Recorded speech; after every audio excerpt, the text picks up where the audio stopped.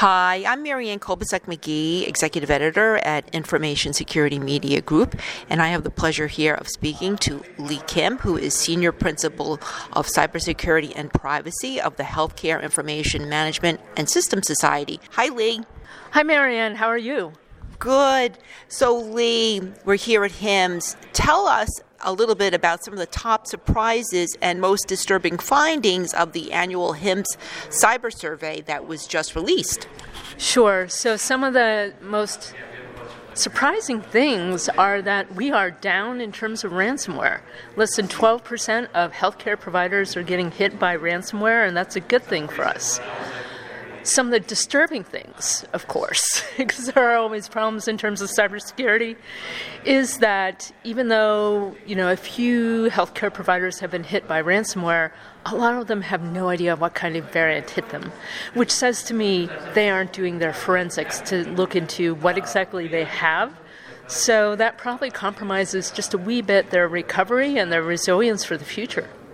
So when you say that ransomware attacks have gone down, are they going down, or are they maybe happening at other sort of entities that before were not hit? What I hear also is that a lot of the attacks are going downstream to like smaller entities or to vendors that service a lot of clients. So it's one attack, but it affects many. That's true. So there are a few answers to that. One is since December 2013, after a big retailer breach was announced, we've had those supply chain attacks where, let's say, there's a big target, a large hospital system, so instead you go through an affiliate, or you go through maybe a physician practice that's coupled through them, or you go through an HVAC vendor. But that said, so those things are common. What we've seen, though, is a change in the market. And that is, I think that we all know, not naming names or incriminating anyone, shall we say, but essentially crypto has been devalued, at least temporarily. So we don't see as many targeted attacks. And also, these cyber liability insurance companies are demanding more of us if we want coverage. So it's a tougher nut to crack, So these cyber attackers are saying, hey, in terms of economics, it doesn't quite make sense now, but for sure the market is going to roar back, and of course they'll try to, just like a shark, sink it. So what sort of trends are you seeing in terms of security, IT budgets, and workforce trends? Sure. In terms of workforce trends, the biggest obstacles are basically we lack people, we lack qualified people, and we lack the budgets, unfortunately, to hire them. And also, speaking of which, we also, in terms of that ongoing training, which we all desperately need because cybersecurity is changing so fast, as you know, individuals that as cybersecurity pros are getting trained at, typically once a year or even less than once a year because budget and, of course, time doesn't allow that. So that's why we're a little bit behind the curve in terms of those that are getting less training and hence have less knowledge to determine, okay, what is it that are we actually seeing when we have a possible attack? Is it something, or are people fooled by the smokescreen? So at the conference, obviously, generative AI tools like ChatGPT is sort of a hot topic. What are some of your top privacy and security and perhaps legal worries concerning these tools and their use in healthcare? Yes, in terms of the evolution of ChatGPT, and now we're on GPT-4. I myself am a subscriber, for example, and what we see with that, and it's fun, by the way. I would recommend everyone in healthcare to at least have some passing literacy because it's going to change what we do, whether we're in cyber or something else. But nonetheless, the concerns that I have right now is that some of these technologies, at least, are a bit of a black box. We aren't quite sure exactly in terms of what goes into training these algorithms. We aren't sure if we input something, whether something will be incorporated.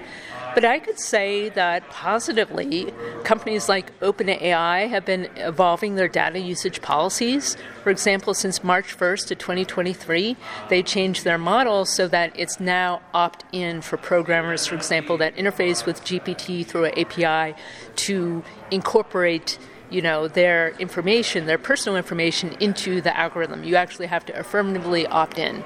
But something to keep aware of, though, is that if we're a consumer using ChatGPT or Bing or something like that, then it's an opt-out. We have to specifically opt out of that kind of data collection. So beware if you're inputting your intellectual property, if you're inputting secrets that you don't want anyone other than your dearest friends to know, or just your organization, then beware, because unfortunately we don't have that transparency yet.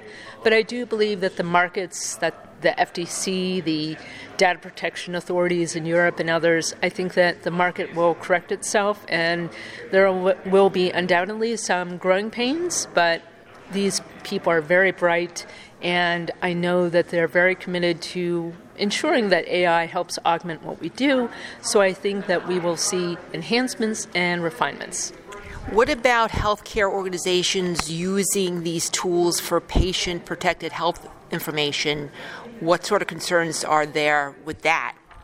I would say the first thing, of course, is make sure that whomever is supplying that chatbot or GPT technology, be sure to get a business associate agreement, because we know that that at least contains some administrative safeguards, some technical safeguards, some written assurances that the data is going to be handled properly and that the information will be just held for an appropriate amount of time. So I think that that's certainly a baseline consideration. Another thing, though, to keep in mind currently with the ChatGPT models is that if you log in, there's certainly a disclaimer that says no sensitive information, this is experimental. Do heed that. That's what I certainly would suggest. But on the other hand, if, for example, these providers provide something like a written business associate agreement, if, for example, they're willing to answer due diligence questionnaires about the secure handling and private handling of patient information, I would say that's worthwhile gauging the risk. Perhaps start first with lower risk information, such as public information, maybe information that has a low level of sensitivity. But ultimately, yes, I could foresee a time when we are essentially relying on AI-like technology to augment what we do.